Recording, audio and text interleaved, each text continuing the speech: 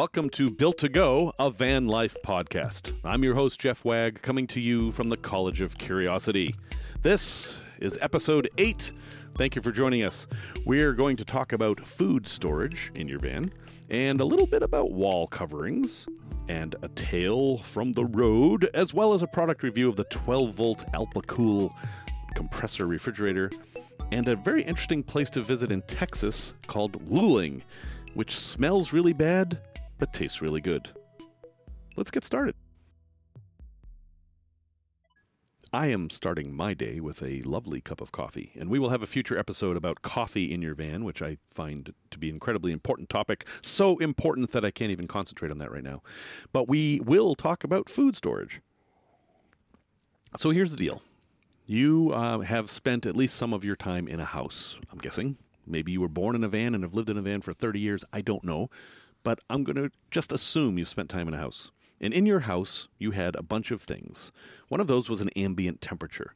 The inside of your house probably stayed within a range of, say, 65 to 80, maybe a little higher, maybe a little lower at some extremes. You had a refrigerator that kept your food at 37 degrees Fahrenheit or, say, 3 degrees Celsius. A freezer that kept other food at 0 degrees Fahrenheit or maybe negative 10 Celsius. You had all those things. And those were all places where you stored food. So, if you want to store food in your van, first, look at how you store food at home. And then see what you can replicate and what you can't. The truth is, you can replicate all those conditions in your van, but some have practical considerations that are more difficult than others. So let's consider those in the order that I gave them. Ambient temperature. This is the one that I see people talking about the least, but is actually one of the most important for food storage. Unless you are in your van constantly, you are not going to keep the temperature inside the van a livable temperature. Now, maybe you have a pet and you have to do this, but for most of us, the van's temperature is going to be the same as the outside temperature at some point. And as we know, that range is, say, from negative 40 to, 120 or maybe even more, or 40, 45 degrees Celsius. Very hot, very cold. Neither of those conditions are great for all kinds of food. So when you buy food, consider, where am I going to store this and how? Because of this, I tend to buy a lot of canned foods, a lot of dried food. In fact, I've got a new appreciation for these things. I gave up on canned food long time ago. I think frozen food is superior, but it costs money to store frozen food. It doesn't cost any money to store canned food. Canned food is heavier. It can have more sodium. There's all those considerations which you'll have to weigh. But if you have a can of food in your van, it's got a pretty good chance of surviving, unless it gets super, super cold, in which case it can freeze. But honestly, with the amount of salt that's in most canned foods, that's very unlikely. And it would have to get super, super hot for it to explode. If you've got your van hot enough to make a can of food explode, your van has already exploded. So that's not an issue. Dried foods, you just need to put in a container that keeps them safe from insects and rodents, which you shouldn't have in your van anyway, but you don't want to attract them. And the advantage of dry foods is that they weigh very little. All other foods basically weigh more than dried foods because they contain a lot of water. And water is heavy. Water is like 8.5 pounds per gallon. Dried foods only weigh exactly what you need. You already have water. You just add the water to the dried food and you're good to go. And you haven't carried any more weight than you had to. For the dried and canned foods, what I try to use them for is ingredients. I'm not trying to buy a whole meal. I'm trying to buy ingredients that I can combine to make a whole meal. This adds a lot more flexibility and interest, frankly. Boy, if you spend a week eating Chef Boyardee out of a can, you're going to be really sick of it. But if you get some cans of beans and corn and other vegetables you like, and you can actually get canned meats that work too. Canned chicken comes just like tuna, but it's actually chicken, and you can add it to anything you'd add chicken to. They have a beef option like that too. So those are the best things for vans, in my opinion. They have the best chance of surviving. They have the longest shelf life, and in some cases, they're among the cheapest, like pasta. Then there's fresh fruits and vegetables. Also a great option for vans. They do have a couple of drawbacks. One is that they are fragile. You need to store them in a place that has a lot of aeration and protects them from being bounced around a lot. You see those fruit hammocks all the time, and they're great, but you have to be careful that that fruit hammock isn't bouncing against the side of your van, or your bananas are going to look pretty terrible.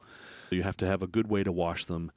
And you're going to have food waste with vegetables and fruits, which not that big of a deal. You're going to have waste with almost all of these options, but it's something you have to consider, that you have a perishable waste. And it is not recommended that you just throw this stuff outside. Oh, I've got an apple core, I'm just going to toss it in the woods. I used to be okay with that, but now that I've read a bit more, I'm kind of not, because it's attracting animals to places where you don't want animals, both for your safety and theirs. Meats. I am not a vegetarian. I do eat meat, but I don't have raw meat in my van. I don't think it's a good idea for a number of reasons, but one is it is the lowest shelf life of any possible food you can have. Meat can go bad in half an hour, and it needs to be constantly cold or hot. Also, it is a prime candidate for foodborne illness, while romaine lettuce also is. Meat, you have to be careful with stuff like your knives and cutting boards, and that is a lot of work. At home, you can throw stuff in the dishwasher and have a really good chance of sanitizing things. In the van, you are the dishwasher, and it's more difficult to sanitize these things. At the very least, if you're going to do raw meat in the van, don't use the same cutting board for fresh vegetables and fruits as you do for raw meat. It's just a bad idea. Also, counterintuitive though it may be, wood cutting boards are better at keeping you safe from foodborne illness than plastic. You might think I'm crazy. Google it. There's something about wood that fights bacteria better than plastic in this case. Very strange. And don't be fooled by that microban stuff. It's largely a scam. Okay, let's talk about the obvious thing here, is keeping food cold. There are many different types of refrigerators you can have for your van. I am in the camp where a 12-volt compressor fridge is your best option when you weigh out everything. But let's forget about the technology for a bit here. What you're trying to do is keep food cold. And the ideal temperature for a fridge tends to be 37 degrees Fahrenheit. So that's your goal. Ice is 32 degrees Fahrenheit, but the air around the ice isn't. So yes, ice in a chest will keep things cold. It's also going to be more expensive over time. You've got water to deal with, things get soggy, etc. 12-volt refrigerators, and I mean compressor refrigerators, not those thermoelectric cooler things, tend to be the best in my experience. But mine doesn't have a freezer, for example. What if you want a freezer? Well, you can spend a lot of money and get a refrigerator with a small freezer compartment, and that will let you have your ice cream and such. But I don't have a freezer, and I don't miss it that much. If I want ice cream, I'll just go get ice cream and eat it then. If I have frozen foods, let's say I have frozen corn, I let it thaw out in the refrigerator. It doesn't hurt anything. It doesn't have to stay frozen. A lot of foods are like that. They're frozen to keep them longer, but if you defrost them in the refrigerator, that's fine. You just adjust your cooking a little bit. Obviously, this isn't going to work with something like a frozen pizza, which kind of loses its form when it's thawed. But frozen pizza, unless you're doing a French bread pizza, is really hard to cook in a van. And here's a neat tip. If you are a dedicated freezer person, like let's say maybe you're a hunter and you have all this venison and you want to keep it frozen, don't get a big refrigerator with a little freezer. Get 2 refrigerators. And the reason I say this is because most 12-volt compressor refrigerators can be set to 0 degrees Fahrenheit, which is plenty cold enough to freeze food. So what you'd have is 2 separate units, one for refrigeration and one for frozen food. You'd have to measure your electrics, all your specs, make sure your amp draws are proper. But boy, does that give you a lot of space, and it gives you a lot of flexibility. Plus, you can have your refrigerator, say, in the front where you're going to grab drinks often, but you can have the freezer in the, if you have a garage, as they call it, in the back, under your bed, whatever. You can hide that more because you're not going to be going in there as much. And you kind of want it to be, out of the way, because that will help keep it colder. Again, with all those things, you need a lot of ventilation. You're going to look into that before you put one in, I'm sure. There's some ideas about food storage. You don't always have to alter your van to make it more like your house. Sometimes you can alter your habits to make them more suitable for the van. And storing food is definitely one of those. Tech Talk. A lot of pictures you see of vans, you'll see wood for the wall coverings. So let's talk about wood for a minute. What if you're going to use wood for a wall covering? A lot of folks will say, hey, let's upcycle, and they'll get pallets, which are a very heavy, very dense wood usually. Pallets are made out of all kinds of different woods, but they tend to be tropical woods because a lot of these pallets come from tropical countries, and they're very heavy, dense woods. So if you're going to use pallets to cover your walls, keep in mind that it's going to add a lot of weight, and plus it's a lot of work. you're going to want to sand those. You're going to want to clean them. You don't know where the pallets come from. There could be a lot of chemicals on there, or there could even be insects. You got to prepare them right. It's a lot of work and a lot of weight. They can look really, really nice, and the price is usually pretty good. But consider those things, that they actually may not be the best option. I think a better option is, if you want wood, is to get tongue and groove wainscoting. Wainscoting is also called beadboard, and it comes in these long strips of wood. They're maybe 1/4 of an inch thick, 3 inches wide, and up to 8 feet long. And they're tongue and groove usually. They're super flexible. They'll bend around things, and they snap together. Well, they at least fit together. Maybe they don't snap, but you don't have to screw in 800,000 places to hold them up to the wall. And to some extent, they're removable so that if you need to get back there to change something, you can. You can paint them, you can sand them, you can seal them, you can do whatever you want to make them look cool. I mean, you can paint every other one a different color of stain, for example. You can get 3 different colors of brown, and then you'll have that same look that the palettes give you. I really think it's a great option, and it's not very expensive. It's easy to cut with a jigsaw or a hand saw. It doesn't require any super powerful tools, so definitely consider that if you want the wood look.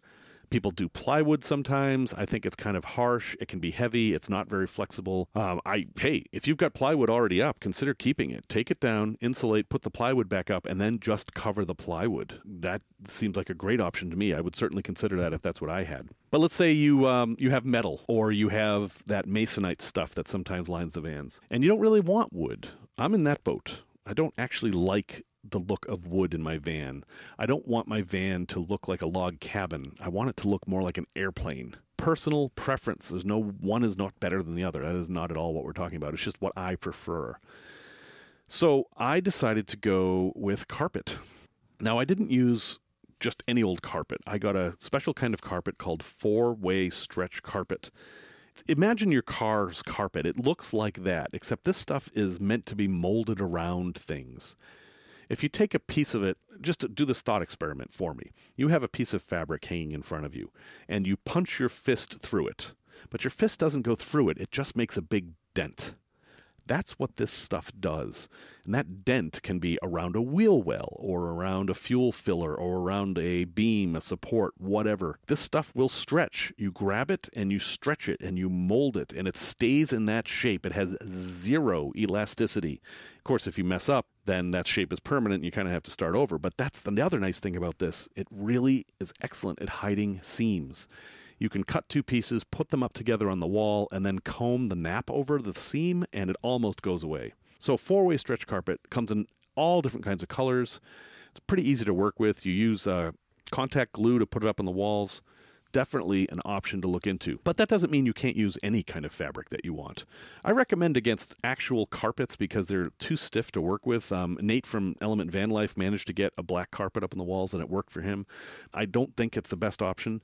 Any kind of fabric that you get at a fabric store can work if you're willing to put in the work. But if you're going to go that route, try to get something a little bit more stretchy or flexible. You're going to save yourself a lot of time. Also, don't be afraid to be creative. I just saw a guy with a Ford Explorer put vinyl siding on his ceiling. Now, I know it's not a wall, but I was like, hey, that's thinking outside the box. And I think it actually looks pretty good because he got that kind of flat kind of siding. Also, you get to decorate. This is your van. You can decorate. Some of the nicest van builds I've seen actually use the sacks that coffee comes in, these big, huge, heavy sacks. You can get them for about $30 for a bag of 10. Used coffee bags, they kind of smell like coffee. They even have coffee beans in them sometime. But they're kind of attractive, and they're big, and you can cover a lot of van with these things. It's your van. You can cover the walls with whatever you want. That's basically the message I'm giving you. It doesn't have to be wood. It doesn't have to be plastic. It can be almost anything. Just consider that you want the material to be durable, flexible, and you want it to avoid condensation. Those are your main considerations. Other than that, have fun and let us know how it went. Tales from the road. I was actually going to tell a different story, and I decided to not do that, and I don't know why I'm telling you this because you wouldn't know unless you heard me say that I was going to talk about Aurora, North Carolina, which I'm not going to talk about because that's too big of a story at this moment. Instead, I'm going to talk about Aurora, Indiana. Yes, there's that theme again. I promise I will explain. But not now. I went to Aurora, Indiana a couple months ago. Lots to see there. I'm going to talk about one specific story. I rolled into town and was driving around, and it's a cute little town. You can tell they're trying to become a little bit more touristy. There's lots of murals up, and one of the murals is on the side of a warehouse, and it's just a bunch of people doing things and like looking out the windows and stuff, and they're actually all real people that live in the town. The artist painted actual people. And given that the town has a population of something like 1,100, a good number of the townspeople are up there. There was something specific about those people, and that will be part of the story. I like to tell positive stories. I like to be able to promote things, but this story bothers me, and it's the truth. I'm going to tell it, and the cards will fall where they may. I was looking for things to do in Aurora, Indiana, and I drove by something I had never seen before, and that was a high school museum. What would a high school museum be? I really had no idea. I thought maybe the local high school kind of had its own museum, like a history museum put on by the local high school. Or maybe that building used to be the high school and they turned it into a museum. Turns out it was neither of those things. It was a museum to the Aurora High School that closed in 1973. 46 years ago, according to when I visited, this high school closed. And last year, they built a museum honoring it.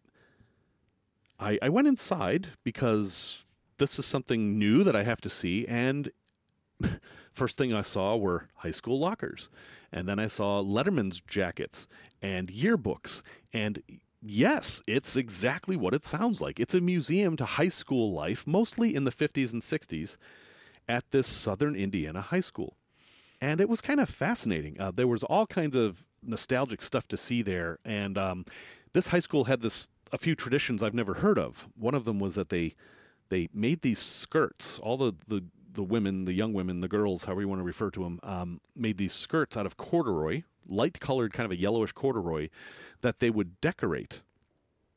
And they had several of these, probably a few dozen, actually, of examples. And some of them would actually recreate, like, the classic poodle skirt in this corduroy, or they would have the names of some of the football players, or it was just high school pep squad stuff. But there were tons of them. I figured almost all the women had to have been wearing these at one point. And they had all the yearbooks and photographs. And it was clear to me very quickly that the curator, there were two people there. Let me back up a little bit. When I step inside the door, there were two people there. There was the curator, the owner, the person running the museum, and an assistant. The curator, if you've ever seen Sweeney Todd, there's a scene where Sweeney Todd walks in the door and Mrs. Lovett says, "A customer." I had that moment when I walked in the door. I felt like I was the only person who'd ever visited this museum, and the curator latched onto me and showed me every single object in there, like every yearbook. And as charming as it was, after seeing 30 yearbooks, I kind of get the theme. I am not criticizing her for that. I thought it was charming, and I really enjoyed her enthusiasm. And I actually think this is a great idea. For people coming back to Aurora to be able to go and visit a little bit of their old high school. I mean, this is a rural-ish part of the state. High school is the center of the community. It's a great idea. And I really enjoyed seeing all these little aspects of this life that I did not have. My high school experience was quite different. As it happened, the day earlier, I had been in Aurora, Illinois. Again, I promise I will explain at some point, not now. In Aurora, Illinois, they had two high schools. It was a much bigger town. It was a city. Aurora, Illinois is a fairly prosperous community. And they had a West High School and an East High School, and everybody in town was split. You know, there's like, are you East or West? Kind of like in Chicago where I am now. Are you a White Sox fan or a Cubs fan? It was on my mind, and so I asked the woman, hey, so Aurora High School, you know, part of high school sports, which is a big part of the culture here, is rivalries. So who is Aurora, Indiana High School's rival? And she was like, Lawrenceburg, I guess, because, well, you know. Well, no, I don't know. I don't know much about southern Indiana. I'm a transplant to the Midwest. I don't know that much about things here. So what do you mean? It's like, Well, Lawrenceburg is bigger school. It's more urban, and I'm like, oh, okay. Again, I don't know that much. Although Lawrenceburg, Indiana, has never really jumped out at me as a big named place. And she said, well, here, let me show you. And she opens the yearbook, and there's a picture of the basketball team. And at that moment, I notice that the high school basketball team picture looks an awful lot like the murals outside that I saw. And that is that it's completely filled with white people. Everybody. There was not a person of color represented in that high school, nor on the mural.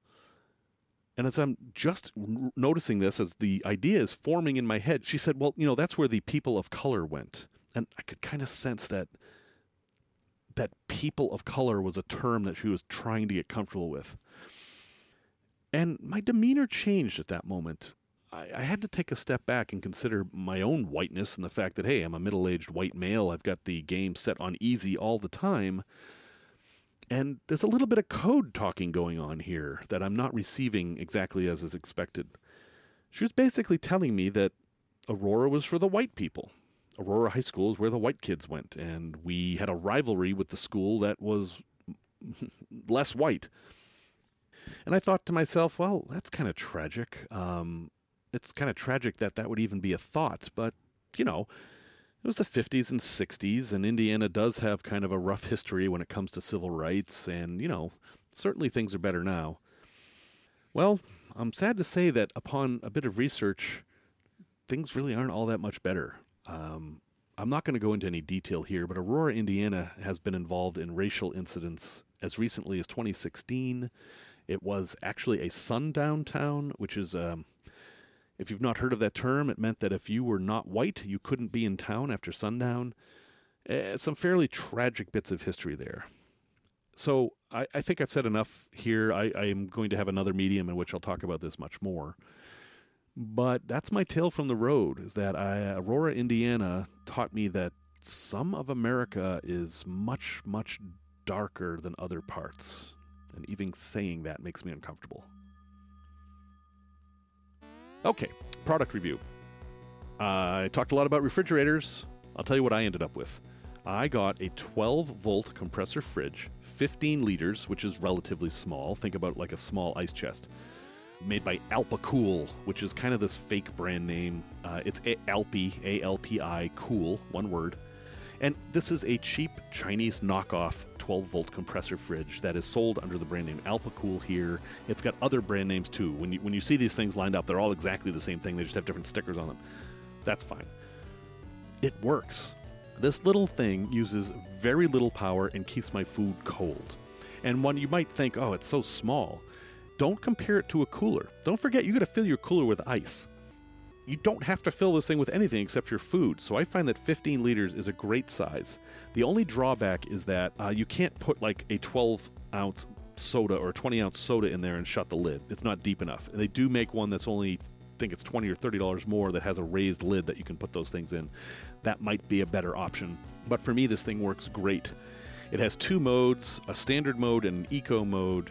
The standard mode uses full power to get the temperature down as quick as possible. The eco mode kind of comes on more often but doesn't run as long. You have to play with that to see which is better for you. It runs fine off my solar panels, my battery. It draws 4 amps, I think, when it's on. And of course, it's not on all the time. And it even has 2 USB charger ports on it too, which is great. Now, I did have to wire this thing directly to the battery. The startup amperage, that millisecond when the thing starts up, draws so much that I decided it would be better to go straight to the battery. So I don't actually have this thing separately switched. But it works great. It has a display that tells you the temperature. And that was only $179. It's, in my opinion, that's a bargain. Yes, you can spend less on a fridge and use an inverter, but boy, they're so inefficient and they're just not built to be portable. Another nice thing about this thing is I can unplug it and carry it into the house, fill it with food, and then take it back out to the van. It's small enough to do that. And you can set the temperature anywhere from 50 degrees Fahrenheit to 0 degrees Fahrenheit. So it absolutely will freeze food if you want. And that's why I recommend, hey, if you need a freezer, get a second one of these. For less than $400, you can have a good-sized freezer and a decent-sized fridge. All you need is the space to store them. So anyway, 12-volt Alpi-Cool compressor fridge. C15, I think, is the model I have. I'll have a link in the show notes. They come in this little tiny size, and they also get really big. But for the money, I have to say, this thing's a bargain. All right, a place to visit. So, hey, you're driving around, you're looking for a place to visit. And you happen to be in Texas. There's lots of places to visit in Texas. Texas obviously is huge. But this place is a place that you're more likely to run across, and I recommend you stop. So you've got Austin and San Antonio, two places you're likely to visit on a road trip of Texas. In between those is this town called Luling. And my friend Naomi turned me on to this place over 10 years ago when we did a big road trip of Texas. Little tiny town, famous for two things. The first thing, it's actually three things, the third being watermelon. I'm not going to talk too much about that. But the first thing is petroleum. It's one of the first places petroleum was taken out of the earth. And if you've seen pictures of Texas where it's this black and white image with nothing but oil derricks and it's kind of like a lake of oil, that's what Luling looked like back in the day. The first thing you notice when you drive into Luling is that it smells like oil. Some people don't like this. I kind of like it. It's this earthy industrial smell that for whatever reason I kind of enjoy. And they have all these modern oil wells going, the kind that go up and down, and they're all decorated. There's like 20 different decorated ones. Like they look like a drinking bird or a squirrel cracking a nut or whatever. That's fun. And they have a petroleum museum, and I like museums anyway, and you get to learn a lot. Like, for example, what does an oil well look like? That image you have in your mind? That's not an oil well. That's the scaffolding they put up to hold the drilling rig. And after they actually hit the oil, that doesn't do anything. It's just there, and it's usually removed. That kind of stuff. And I'm leaving out the best part. Remember I said it smells bad, but it tastes really good? They have the most authentic Texas barbecue, well, literally anywhere in Luling. There's actually two different places that have it. I recommend the one that's called Original City Market Barbecue. And it's this very modest place. You buy it by the pounds, and it's a dry barbecue, and you are supposed to eat it with Wonder Bread and pickles, and that's it. Sauce, they have it. It's for the tourists. They don't do the sauce thing. Anyway, stop in Luling, spend a couple hours, get some barbecue, and pick up a watermelon. They'll be selling them there. Definitely a place to check out if you're ever in that part of Texas. Hey, a little bit of Q&A from my friend Shauna, who is currently in New York City. Hi, Shauna. Hey, Shauna would like to know, very simply, how much does all this cost? And I'm not sure if I've actually talked about this, so in some broad terms, let's talk about it. My van, I know I've mentioned this before, my van was, I think it was $8,700, $8,750.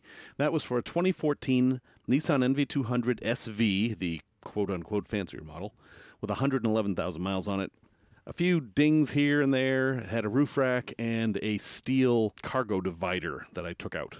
So that was my base. And the stuff that goes inside, as a ballpark, $1,500, but you certainly could do it for less, and some of that money was for extras. I bought my stuff at IKEA, a lot of it. The cabinets were like $300. The flooring was about $60. The MPPT solar controller I splurged a little bit on. That was like $90. You can certainly do that for a lot less money. The solar panels were $90 a piece. I have two 100-watt monocrystalline rigid panels.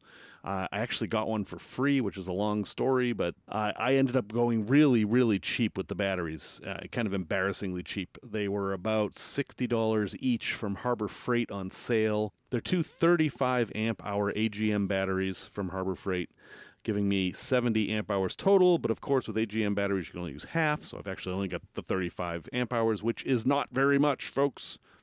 My backup battery was $150. That's certainly not something you need. $100 for the fabric to cover the walls, maybe another couple $100 random hardware and such. And then there's these endless little things like hooks and trim pieces, and the tanks that hold the water were $13 a piece, and the faucet was $54, and the sink was about $5. The countertops I got from the scratch and dent department of IKEA, they were $50. There's a mat that I put on top of the bed that was about $50. The bed itself was about $175. Anyway, none of this matters. I mean, you can see how this is all adding up, and it ends up being a decent amount of money. But the fact of the matter is this camper van would have been nearly completely functional for just a couple $100. In fact, the first time I took it out, it was just using stuff I had around the house, and it worked. There is no upper limit for how much you can spend. I mean, there are literally $200,000 vans out there. But for me, I'm in it around the $1,500 mark. And obviously, the longer I have it, the more money that is, because I keep adding and tweaking more stuff. I hope that answers your question. The bottom line is that get a van. You can make the rest of it work. I promise you, for $200, you can have a comfortable space inside your van. It may not be perfect, but really, it's doable. Thank you for listening to episode 8. I really appreciate all the time you spent listening to me jabber. Next time we're going to talk about coffee, and boy, that's a bigger topic than you might think. We'll also do some tech talk about detectors. I have a tale from the road that's a little odd, as are they all. And I'm finally going to review the Olympian Wave 3, now that I've used it enough. Music's by Simon Wagg. Check us out at built2go.com or wherever you get your podcasts. I hope you're having a wonderful life.